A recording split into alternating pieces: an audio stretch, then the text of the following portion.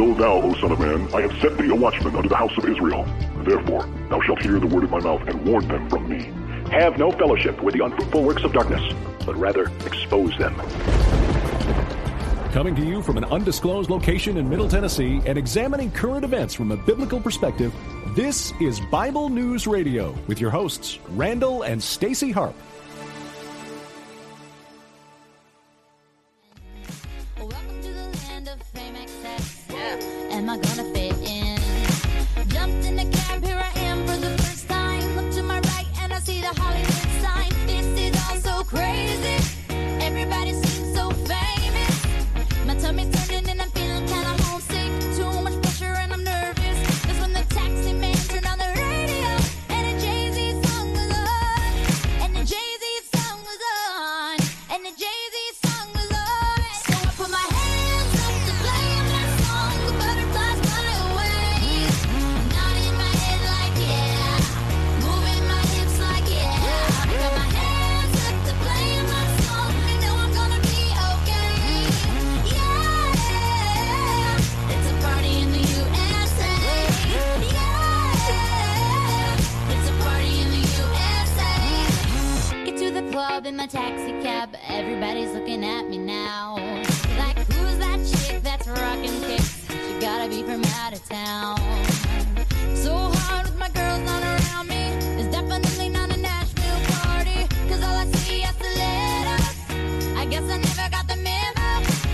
My tummy's turning and I'm feeling kinda homesick. Too much pressure and I'm nervous. That's when the DJ dropped my favorite tune. And a Britney song was on. I know, huh? And a Britney song was Britney on. song was on. And a Britney song A was Britney song was on. So I put my hands up to play that song. The butterflies fly away. Nodding my head like yeah. Moving my hips like yeah. Got my hands up to play my song. You know I'm gonna be okay. Yeah. There's a party in the USA. Yeah. It's a party in the USA. Feel like I've been on a flight. Yeah, people, you're like, what is wrong with that woman? I had to play something different today. Yeah, I did. Okay, so there's a party in the USA. I just said that because, you know, Miley Cyrus sang it a long time ago. And there's only 687,440,944 views on YouTube. So, like, lots of people. How many? There's 687,440,944,000 Yeah, I was really views on that song. I was really disappointed when I saw the official music video for that song. Yep. You know, because the song is, you know, this ain't a Nashville party, you know, this ain't my hometown. You know, I'm just this, you know, country girl coming to this big city in L.A. and I'm out of place and, you know, I'm just like the girl next door and, you know, I'm feeling out of place, you know, with this, you know, chic, hip kind of worldly place. And then the video, instead of rocking kicks, like, yeah, she's got cowboy boots and the other girls do, and they've got shorts that are, you know, the legs are about cut up to their crotch line, and, you know, and they're scantily clad and doing all sorts of gyrations and stuff. And it's like, well, the song portrays the girl next door. You know, it's not a Nashville party. You're such a middle-aged curmudgeon. Yeah, you are. I don't know. I guess I just don't have a thing for teenage girls. Maybe I don't know. But Well, that's a good thing. I would be a little bit concerned if you did. I'd be like, But it's just so disappointing, you know, because the lyrical, it's a good story Yeah. in the song. The song tells a story. But, you know, then it comes off as, oh, I have butterflies in my stomach and I'm so shy and innocent. Yeah. And then and the portrayal, the video portrayals anything but yeah. the shy country girl. This show's gonna be totally flagged. But I keep people. making explosions.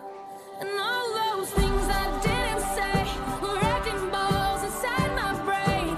I was screaming. All right, this is Rachel Platten's song. Can you hear my voice this time? This is my fight song. Take back my life song. Prove I'm alright song.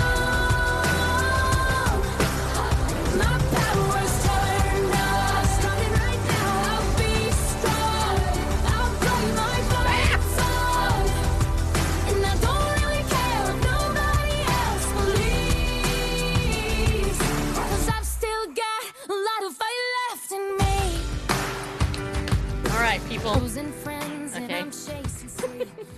There is a reason. Okay, I'm playing this stuff. Okay. Because America's like fighting with each other, and it drives me crazy. We're having a party, kinda. Yeah, but then we're actually fighting with each other. I know, it's such a great song, actually. The stories to songs are really important, people, just so you know. All right, anyway, so first off, welcome to the show, everybody. Glad you're here. I gotta make an announcement. Yeah, I am. There's a little fake something, whatever that is. Kazoo? I don't know. Anyway, all right, so this is my last week, for now, for God only knows how long, of broadcasting Monday through Friday, Bible News Radio.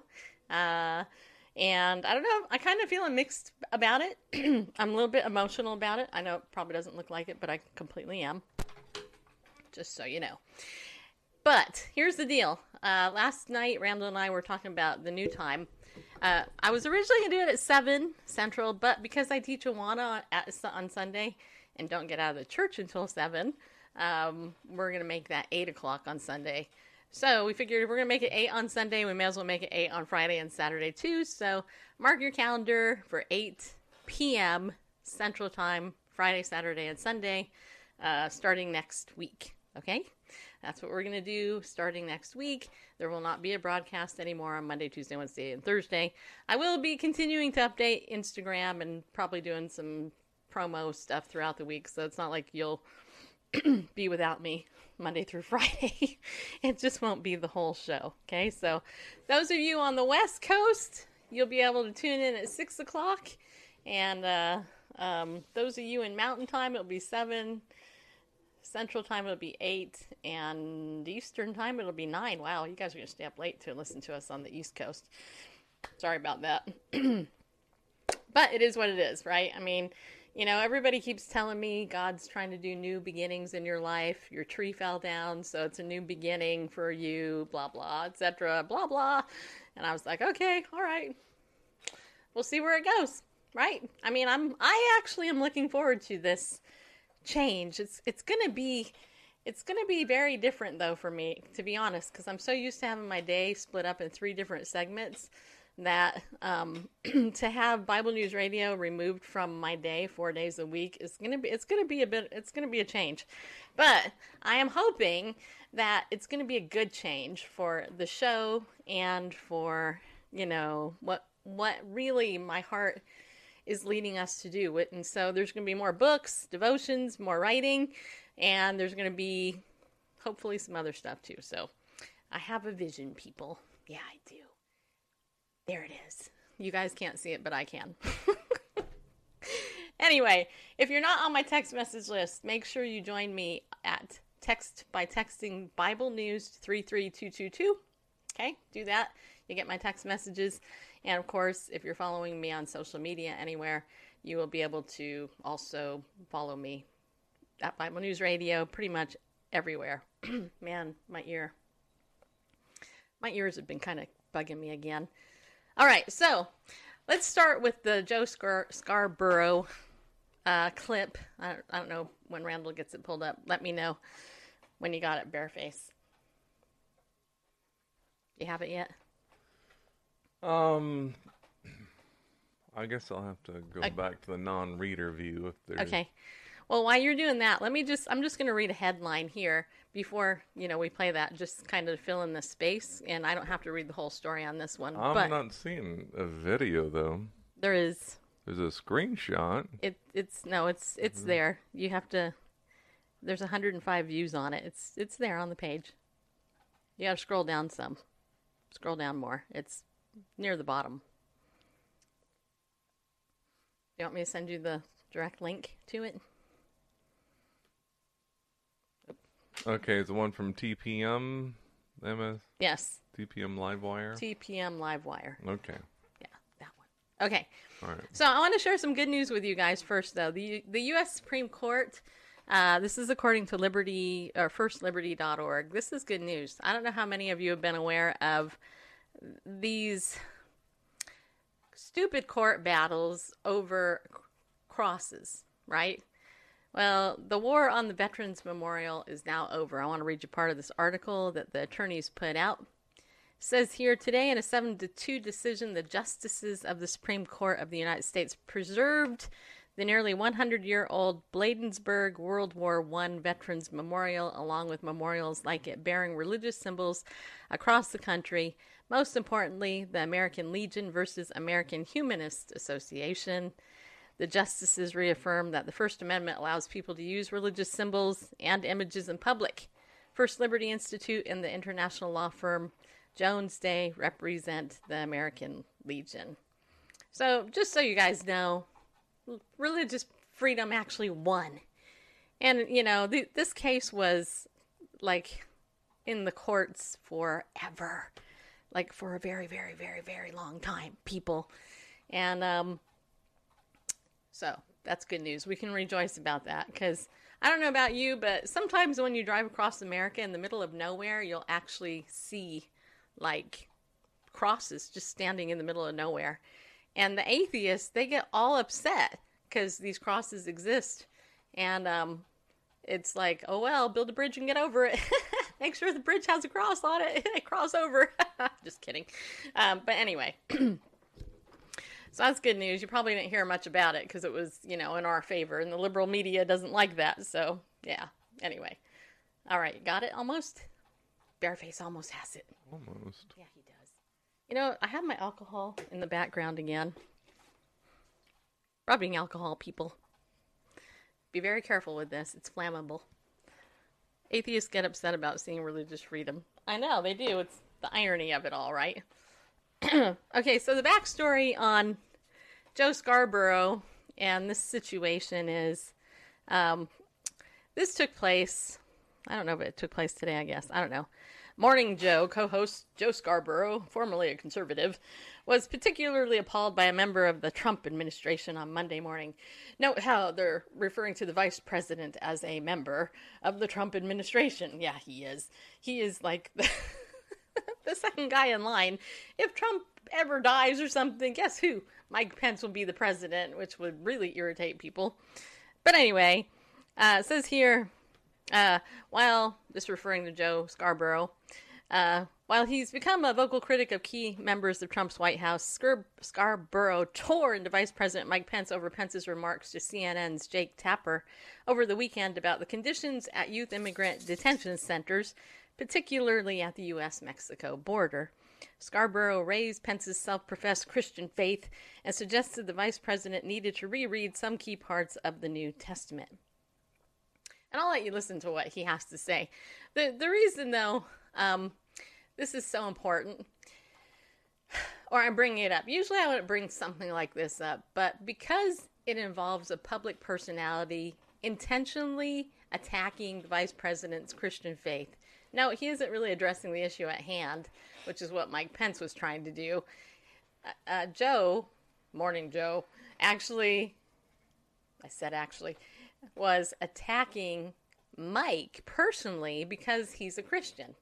You know, in years past, when I was just a child, many years ago, decades now, you would never, ever, ever, ever, ever, ever, ever, ever hear an anchor person or any type of commentator on TV attacking a person because of their religious faith. In fact, it would be the exact opposite. They would have been praising them for their faith in God.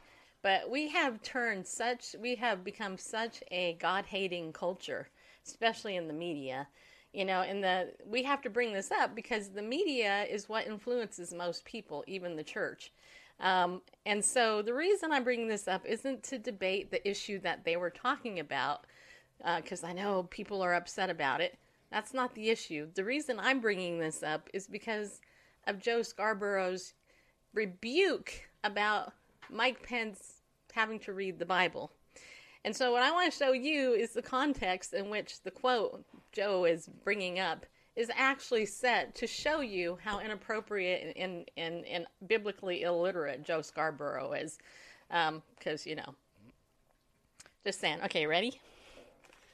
All right, my ears are kind of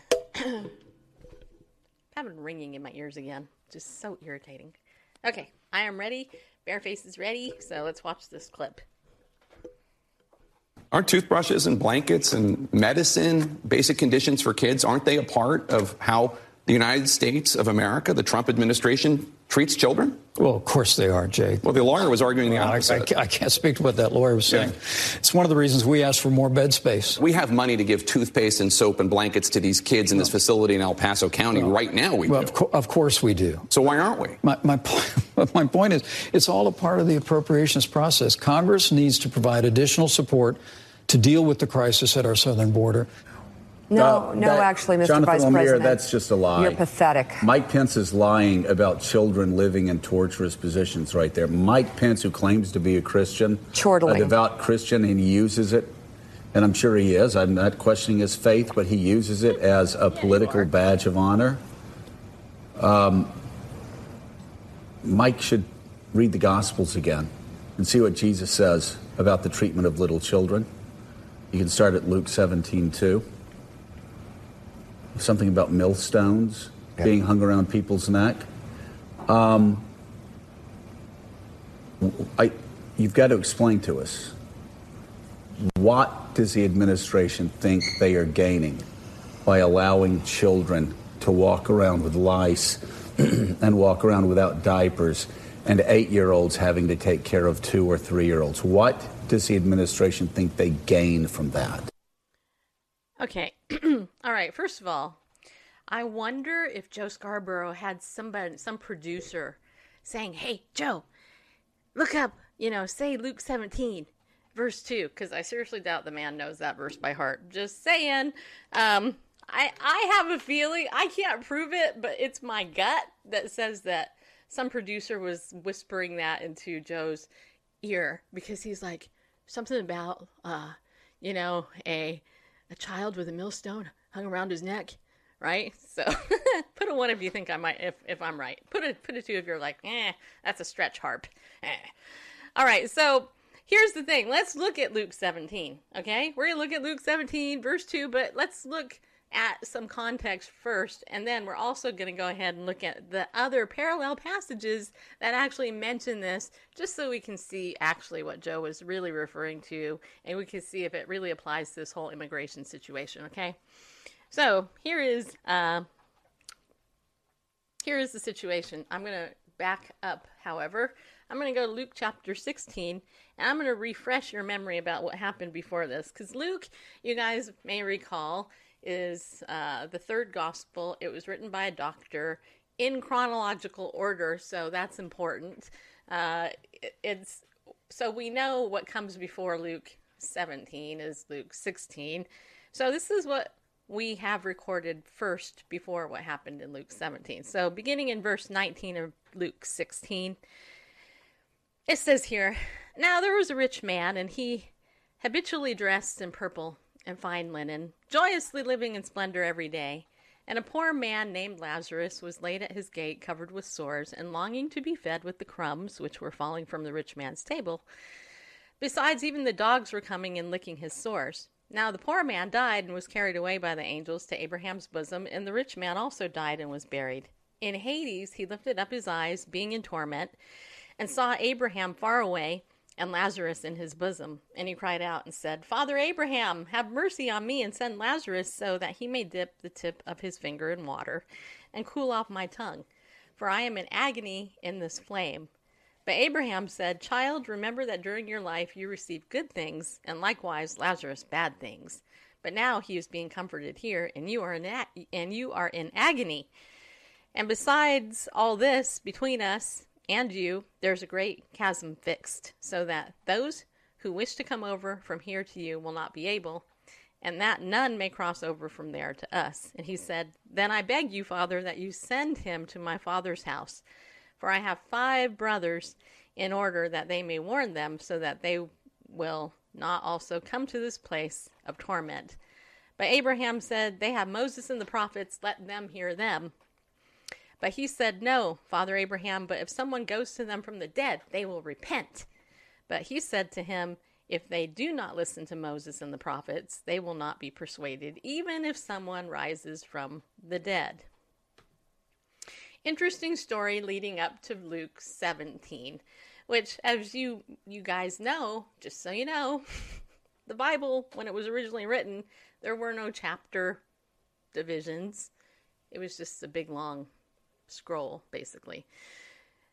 So it continues to say, he said to his disciples, "It is inevitable that stumbling blocks come, but woe to him through whom they come.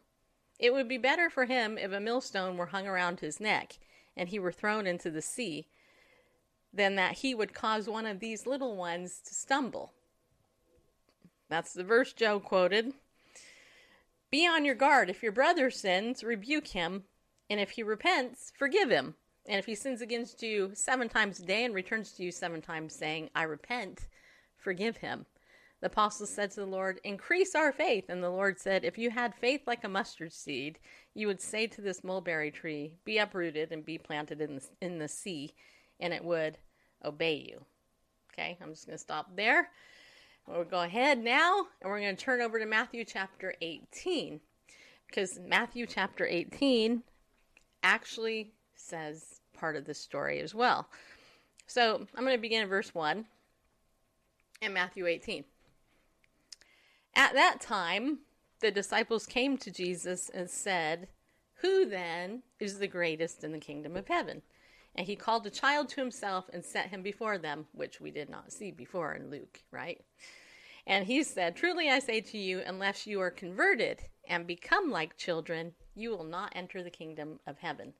Whoever then humbles himself as this child, he is the greatest in the kingdom of heaven. And whoever receives one such child in my name receives me. But whoever causes one of these little ones who believe in me to stumble, it would be better for him to have a heavy millstone hung around his neck and to be drowned in the depth of the sea. Woe to the world because of its stumbling blocks, for it is inevitable that stumbling blocks come, but woe to that man through whom the stumbling block comes. If your hand or your foot causes you to stumble, cut it off and throw it from you. It is better for you to enter life crippled or lame than to have 2 hands or 2 feet and be cast into the eternal fire." And he goes on and talks more about that. So we have the context, right? You're beginning to get a bigger picture. All right, over in Mark chapter 9, we also see this verse mentioned again. So here's another piece we'll add on. Beginning, let's see here, beginning in, well, I'll begin in verse 38. So Mark 9:38. John said to him, "Teacher, we saw someone casting out demons in your name, and we tried to prevent him because he was not following us." But Jesus said, "Do not hinder him, for there is no one who will perform a miracle in my name and be able soon afterwards to speak evil of me. For he who is not against us is for us. For whoever gives you a cup of water to drink because of your name as followers of Christ, truly I say to you, he will not lose his reward. Whoever causes one of these little ones who believe to stumble, it would be better for him with a heavy millstone hung around his neck, had he been cast into the sea. If your hand causes you to stumble, cut it off. It is better for you to enter life crippled than having your 2 hands to go into hell, into the unquenchable fire, where the worm does not die and the fire is not quenched." And he goes on and talks more about hell after this, okay? So, I don't know about you, but if you look at the context of Luke 16 and you understand the backstory between Abraham's bosom there, the rich man Lazarus, you're understanding that the issue underlying all of that is salvation. And then you look at Matthew 18 and you see inserted into that verse where the child has to believe in Christ. That is the context. And the issue is relationships with other people, other believers, as we look over in Mark 9 as well. And again, he ties it back into the issue of eternal life and salvation. So Joe Scarborough's like, or whoever his producer was that went, "Hey, look at, quote that verse," completely taking that out of context, misapplying it to this whole immigration situation and stuff. And I understand his point. I think his point, what he was trying to poorly demonstrate by misquoting the Word of God, is that we need to care about giving, these little immigrant children supplies, and we need to take care of them and stuff. And no, of course, who would argue that? We need to take care of kids, of course, anytime. But the context of Scripture is extremely important because there's nothing there in Scarborough's commentary about the idea of salvation, heaven, and hell. And I think that's very, very important. Wouldn't you agree? I totally agree. Like I said, the context has to do with the faith of the children. If they believe causing them to stumble right. is not, they don't have a toothbrush for a few hours, that's not causing them to stumble. Unless, of course, he's saying they perceive the United States as a godly nation, one that, reveres and exalts Christ. And so then they also believe in the Lord. And so, I didn't get a toothbrush today while it was being processed. Therefore, I can't believe in God anymore because the United States is we got separation of church and state. So we wouldn't want the United States to appear as any sort of representative of God. No, and yeah, it's ridiculous.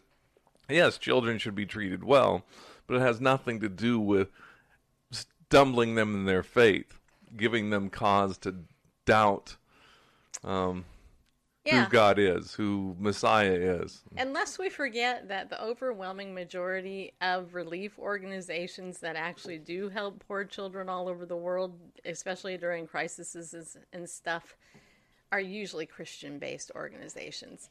You're not seeing them, you're not seeing many of these organizations being raised up by atheists or Muslims or people on the left or the homosexual community. They're not funding millions of dollars to go help children and the poor and all that. So, if you want to really get down to brass tacks, it's Christianity that helps the world and helps the poor and the needy more than anybody.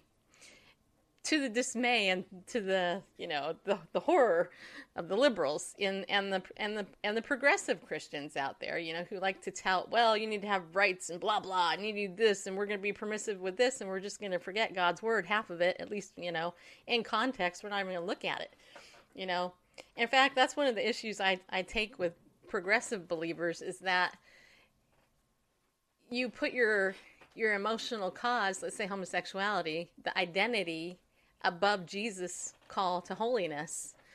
The Bible calls homosexuality an abomination in the New and Old Testament, and yet you're advocating for an abominable. That's a new word. Abomination. Okay, I know what I'm trying to say. Help me out, Bareface. Oh, you guys, you can laugh. You had it right. Abominable? Yep, just like the abominable behavior? snowman. Okay. Something all right. Well, anyway. Abominable. So okay. So you're advocating for a behavior that is an abomination. Trying to say it that way. Okay. As opposed to pursuing holiness, which is what God has called us to be. Be holy as He is holy, right? What does that mean? To be set apart, right? Why do you think it's so like, oh my gosh, you're a virgin when you got married? Oh my gosh, you're a weirdo. Yeah, I might be a weirdo, but I don't have an STD like you do. Just saying. I don't have a broken heart like you might have had. Just saying. And the likelihood of me being married longer is way higher because the marriage rates are like awesome with people who wait as opposed to shack up and commit adultery and all that other stuff. Fornicate before they get married. Not that I'm judging, but I'm just saying that's the research. Secular research shows that. All right, so there's another... Can I say just one more thing? Yeah, go ahead. Since you brought that up. Yeah, go ahead. I'm good. About that, identity thing. I want to talk about Bernie first, or after this, though. Okay. For you Weekends in the Word people, you already heard this, but, we were looking at when when Jesus was challenged about divorce. Can a man divorce his wife or any whatever? And he came back with, God who created them, made them male and female, what God has put together. And that's the whole thing, that human sexuality isn't something, and especially the institution of marriage is not a man-made thing. It's not, well, what about this case, what about that case, and it's all about love and, who you choose, and, whatever you choose to do in terms of sexuality, that's ultimately you have to answer to God, because it's God who created mankind, created them male and female, and said the two shall become one flesh. And what God has joined together, let not man separate. You know, they were looking to parse it with man's interpretation and man's, rules and stuff like that. And our Savior put it in context. Let's not go parsing what this rabbi said, and let's go back. This is not a human institution to make up human rules about and exceptions and whatever. God created humans. He made them male and female. He said the two shall become one flesh, and that, what God has joined together, let not man put asunder. So it's a God institution. Anyway, if you want to mess with it in any other way, you have to answer the Creator for that. It's not your local government or the Supreme Court or whatever. It's between you and God at that point. Well, back to you. One of the things that I find interesting is I think it's in the Talmud. Randall, correct me if I'm wrong. The Jews had written about how in the end of days before the flood, before God flooded the earth, that homosexual marriage was a very common practice back then. And that was one of the final things that took place before the big flood of the world. God flooded the world. We're at that same place, except we're waiting for the Messiah to return again the second time, to come back and basically put an end to all this foolishness, right? I mean, it's hard living in this culture, and the fact that Mike Pence is being openly criticized for being a Christian and having biblical beliefs by a fool like Joe Scarborough, who at one time I believe professed being a believer, but he's clearly biblically illiterate. It says something. It really does. And I think that I think it's just going to get worse and worse. I really do. There's a lot out there going on. Most people aren't paying attention to it. In fact, I have a story here from California pastors. I will end with that story, but just want to touch on the very first thing I saw this morning on Twitter, which was that Bernie Sanders, who is, a socialist, albeit a nice old geezer socialist, right? He is proposing to cancel student debt. Hashtag canceling student debt for 45 million Americans. And you know what? I don't follow this guy because he's a socialist. I don't care about this person at all, really, as far as, his ideas, because I don't agree with them. But I can tell you something. I paid like 50 grand plus in student debt because I didn't have mommy and daddy put me through college.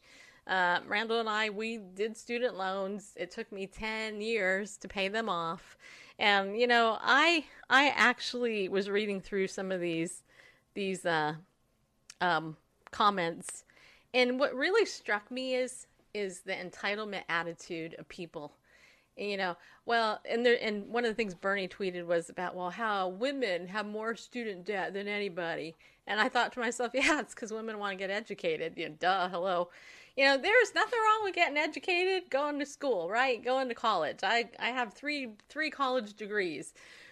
But you know what? If you're going to take a loan to do it, then you need to pay your debt. Just saying, people. Don't be, I could rant about this for a long time. Just saying. I really could. And I know people who are trying to get out of their debt. And I'm like, you know what? You intentionally went into debt for this education. Now you go get a job and you work for paying off the debt. Yes, bareface. And at the risk of sounding sexist or misogynist or something like that. Yeah. Almost 2/3 of all student debt, nearly $929 billion in the U.S. is held by women.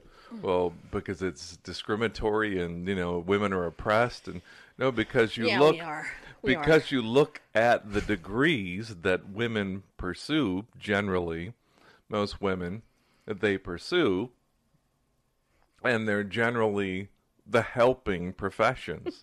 They are school teachers. Yep. They are the nurses. They are, et cetera. True. The preschool teachers, whatever. The positions that don't pay as much, generally. I don't know why society is that way. That I guess it's to weed out the people who are in it just for the money, because you don't go into teaching just for the money.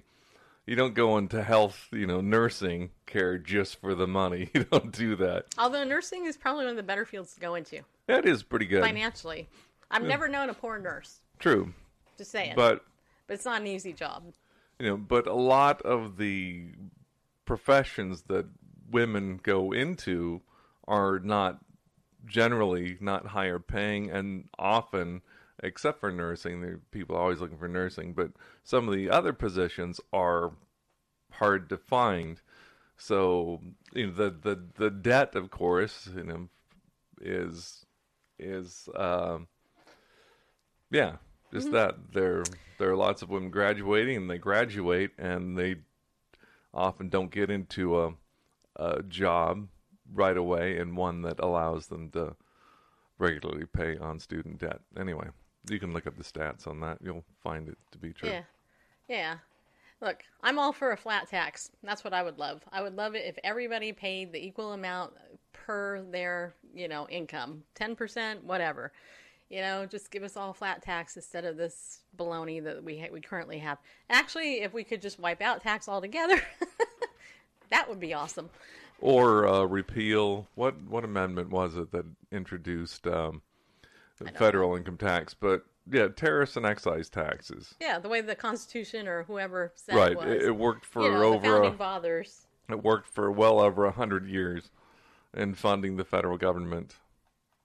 It would make us richer if we did a flat tax, because the reason we're partially in debt, over half of our debt is tax. I mean, it's ridiculous. Anyway, here's the thing, though. I personally think that if wages were decent, that they were decent enough for a man, an actual man, a manly man type, that actually got off his rear end and actually went out and got a job, could go out, work one job, and support his wife and children.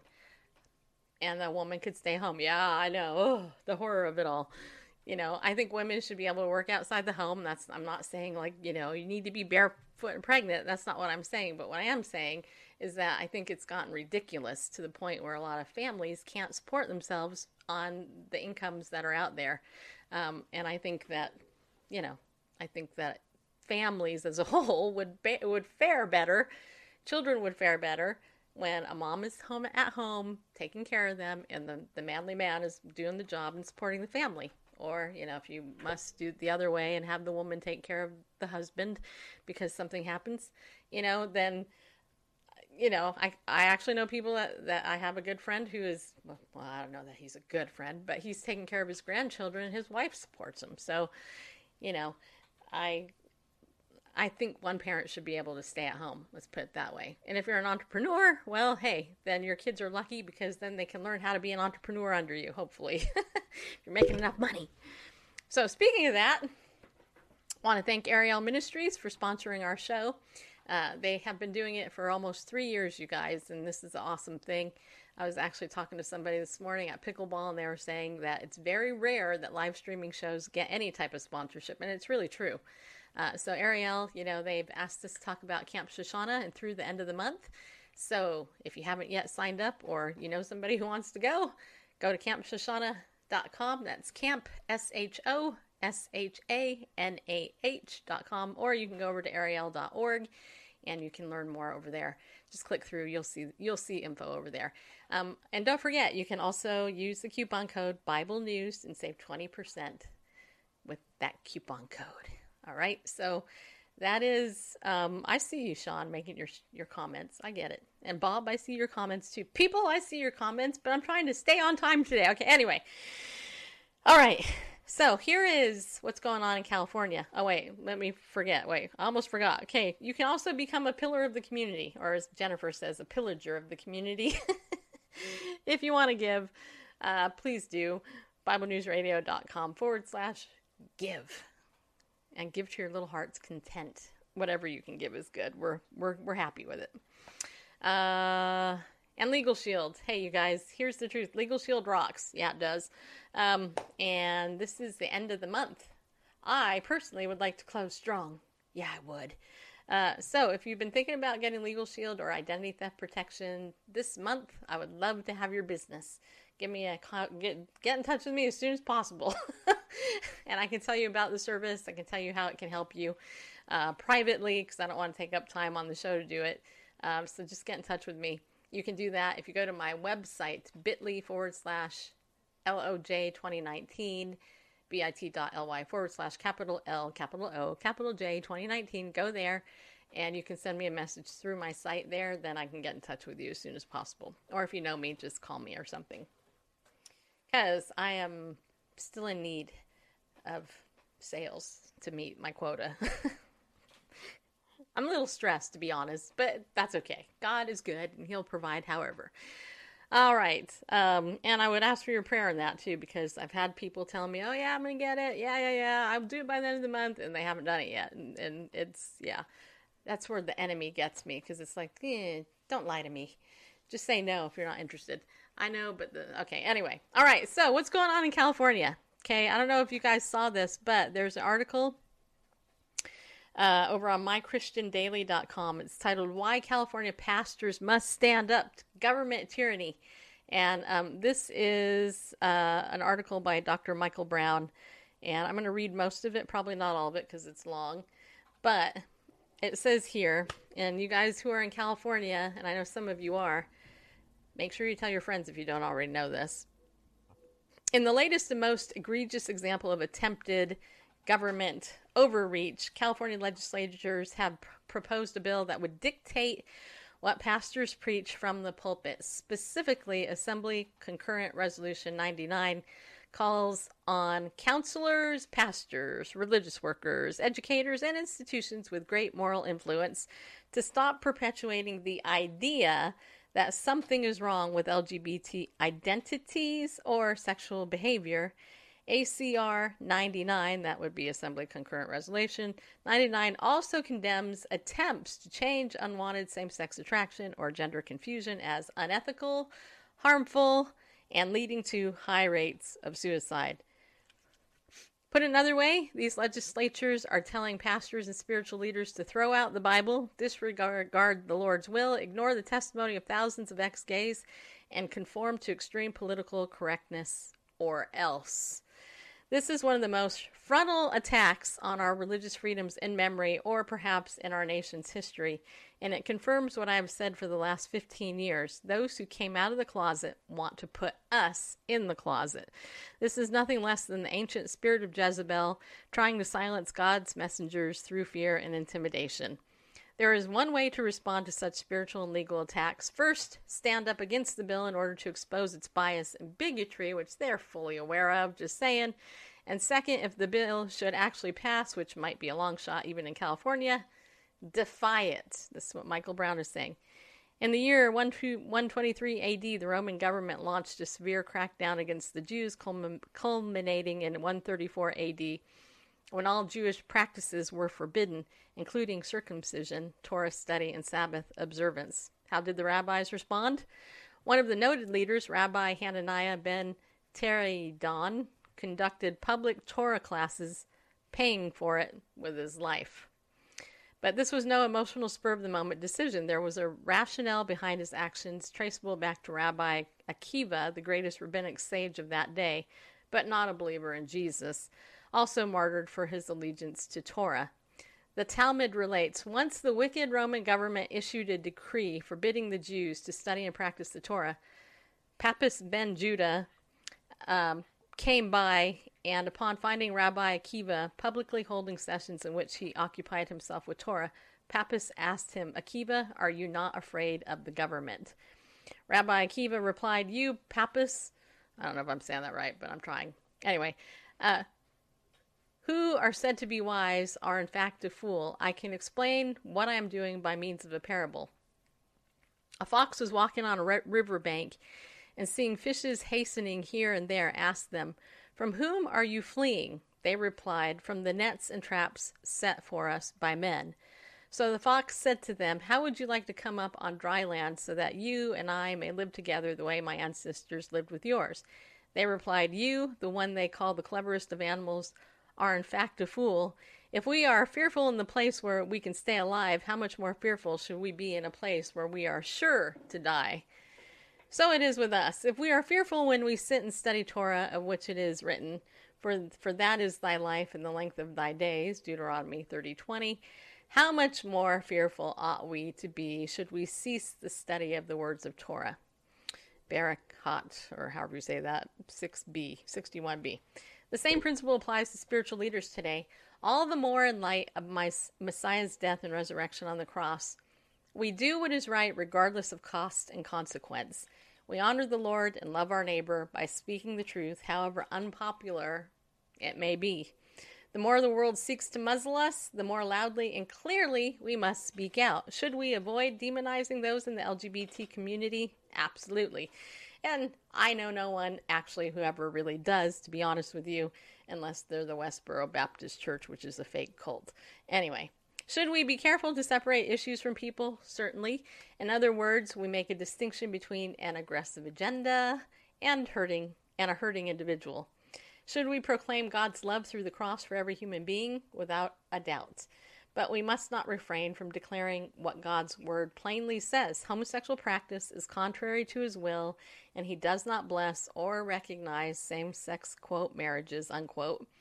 And when it comes to transgender identities, biology is not bigotry, and the best solution for people struggling with gender confusion is to help them find wholeness from the inside out.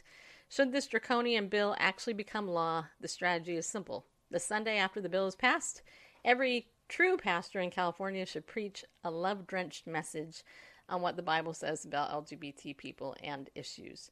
Better still, how about every pastor doing it this Sunday? Why wait? So, just like Dr. Michael Brown has been talking about this for a while, so have I. And in fact, Sheila Butt, who is a former representative here in Tennessee, she was talking about on her Facebook page today about how, some people are attacking her because she has the nerve to talk about these issues. And they're saying, well, why are you getting all political? And her response was very good because she said, the Bible is political. We address issues of the day with what the scripture says, right? I mean, it's not just homosexuality or Islam or, immigration that secular people can address those issues. The Bible talks to all of these issues. See, but the one thing that these people tend to forget is that the Bible gives the real answer. That's the thing. Because when you change a person's heart towards Christ and they repent and they get forgiven of their sin, guess what? That person's going to go out. They're going to vote differently. They're going to treat people differently. They're going to act differently. Their whole life is going to be changed. In fact, last night at church, Pastor Josh, who is a young man, Randall and I are trying to figure out how young. He must be in his 30s or young 30s. He gave this message about, it was Zacchaeus, right? Wasn't yes. Zechariah. It was Zacchaeus. Zacchaeus, the short guy. And anyway, he was, and I can relate to being short. Anyway, so Zacchaeus was in a tree, but he was a tax collector. In fact, he was a very rich tax guy. He was probably the head of the IRS during that time. And Zacchaeus was a thief. Yeah, he was. He was a criminal, I say. He was a liar and a thief. And what he did, he would defraud people of money. He would lie to them and make them pay more taxes than they had to. Well, when Jesus saw Zacchaeus in a tree, he said, "Hey, you, I want to go over to your house." And so Zacchaeus got down and Jesus went over and hung out with him at his house. And upon that meeting at the house, to make a long story short, Zacchaeus basically said, "Hey, you know what? I'm going to give half of everything I have to the poor, and anybody that I have defrauded, I'm going to pay them back 4 times more than what, they were supposed to, than what I took."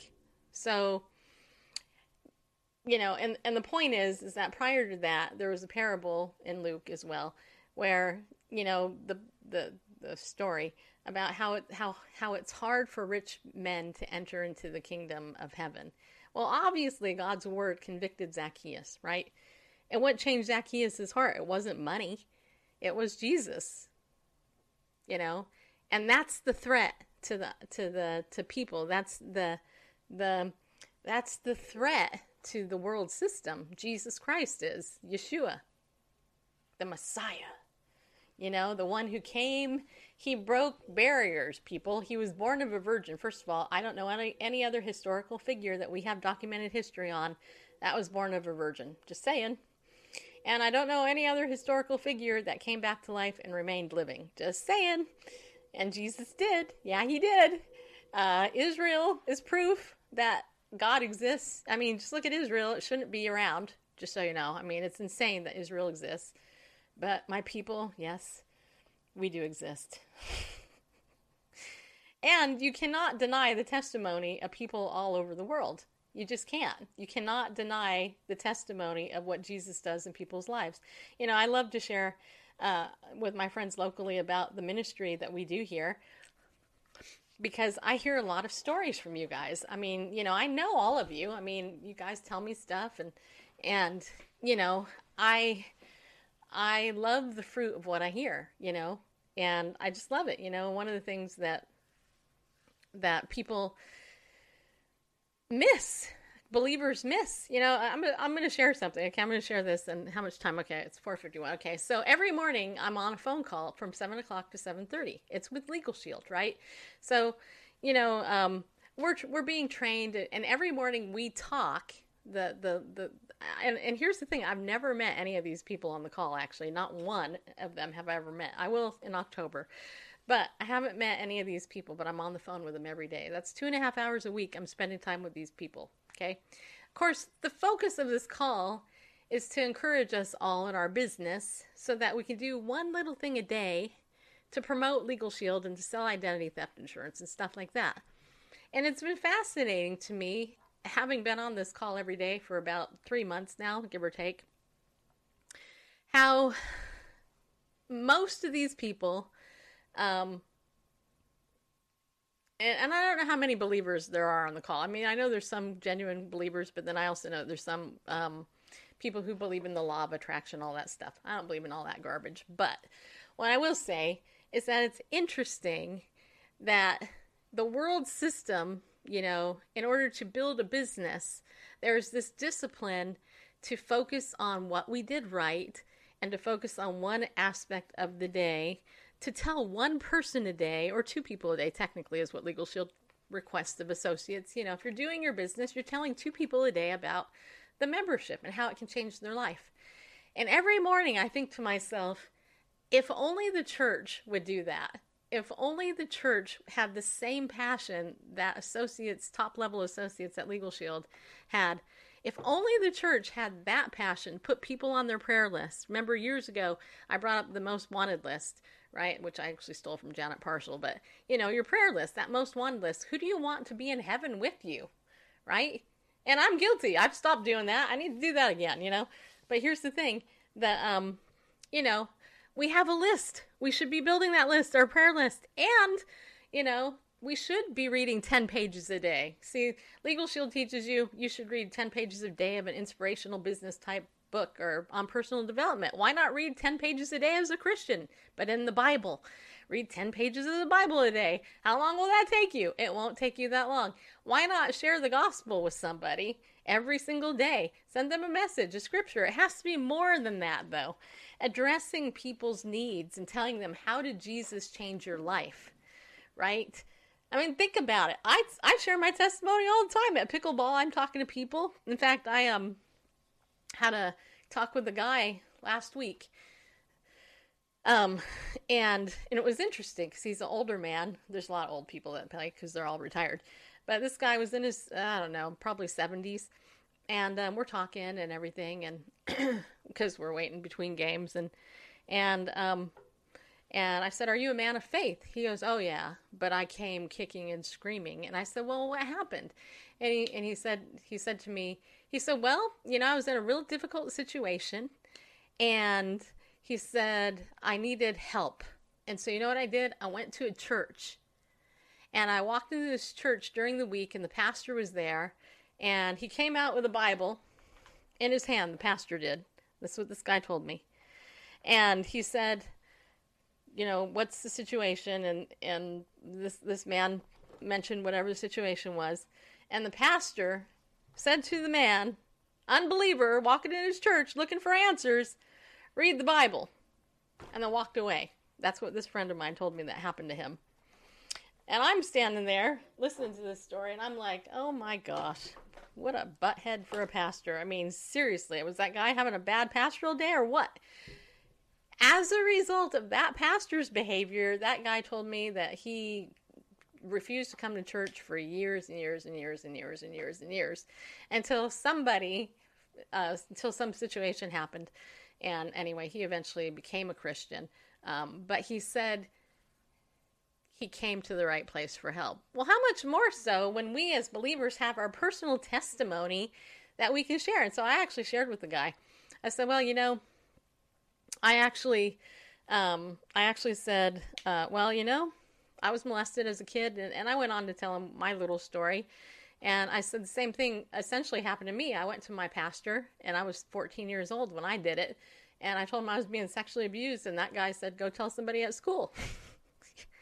I'm like, and he goes, well, what happened? I said, I went and I told somebody at my school, and they gave me help, And I said, so I think the difference between you and me is that I didn't hold the church or that person responsible for my view of God, but you did for a while, And that's the thing. If nothing else from the culture that we live in, when we look at media and look at Morning Joe, attacking Mike Pence. See, Joe has a perception of believers based on whatever dirty filter he's been given by the world and his own experiences with religion, whatever they are, right? And the world is just looking for something bad, right? But the thing is there's genuine people out there, like my friend Dave Tersini. Many years ago, I met with Dave, and I call him Hitman because he used to be a drug addict and a dealer. And God radically saved this guy. I mean, radically. He's Italian, as you could tell. And anyway, he became one of the most voracious readers of Scripture and teachers of God's Word that I know to this day. He was sitting in church one day after getting saved, and the pastor preached a message on helping the poor. And Dave went up and talked to him and said, well, hey, what are we doing as a church to do this? And basically they said, well, not that much. So Dave decided that him and his wife were going to go down to the Orange County Rescue Mission. I think, is that right, Randall? It was the rescue mission? Yeah, that's correct. Yeah. That is correct. And he went and bought a hot dog cooker thingy. Just a camp stove. Coleman camp stove. Yeah, he went and got a camp stove. He went and bought some hot dogs and chili and, buns and some other stuff. And was it root beer floats? Yep. Yeah, it was chili dogs and root beer floats. Chili dogs and root beer floats. Yeah, and every weekend for years, Dave went down, and his wife and ministry people that went with him. Every year he went down, and he, on his own dime, every week, did this. Every week, on his own dime, he fed the homeless chili dogs and root beer floats until God eventually released him from that. But I can tell you one thing I know is that David, there was fruit from that ministry. Many people got really born again. Some started coming to the church. Unfortunately, some have died. Well, happy for them, but some have died. And I don't even know what Dave's doing now. I haven't talked to him in years. But my point is that his life was changed. And the pastor said, well, why don't you do something about it? And Dave did. Most people don't, right? So our challenge is, okay, as Bible believers, as people who are just daily disciples, how can we get out there and share with people the truth and not just love them where they're at, but show them the truth? Because we got to do both. Speak the truth in love. People who are only taking one part of Scripture to, use it for their lifestyle, but they're not understanding the whole counsel of Scripture. We need to teach them and train them and disciple them, and mentor them, and be patient with them when they're not getting it. And that is how you change the culture, by allowing the Holy Spirit to do that. Amen? All right. Amen. Okay. I dropped my crayon. Anyway, so yeah, I see our time is about up, but let me go back here really fast through the comments, see if there's anything I can address for anybody. Mama Gina, I don't know what the guy said as far as what part. He just said read the Bible. Some pastors hate their job. Yeah, that's true. Actually, many pastors hate their job. I had a job where all I did was call pastors. I took, when I was in my 20s, I took this survey of the pastors that I talked to. I asked them why they became a pastor, and many of them said, well, because I want people to like me and blah, blah. And it was all these reasons that had nothing to do with truly being called by God. So I'd be very careful with who you sit under as a pastor or a shepherd, because most of them have not been called by God to do that job. Just saying. A lot of people do that, judge the church for what a person had done. Yep. Okay, let's see. And okay, great message. Go and speak work. Thanks for reminding us of what we should be doing. Okay, all right, there you go. Okay, so later this week on Thursday, I do have an interview with a guest, so you guys can be looking for that. But of course, tomorrow is Tuesday, and we will be back, people. I hope. Anyway, Lord willing, we will. So thanks for tuning in. I hope this show touched you in some way. I'd love your feedback any way you want to give it to me. And as I always say at the end of every show, people, be bold. Because you know what? You got to be in this culture. Stand up and go with God. And know that you're not alone when you go with God. You know what? Because He loves you.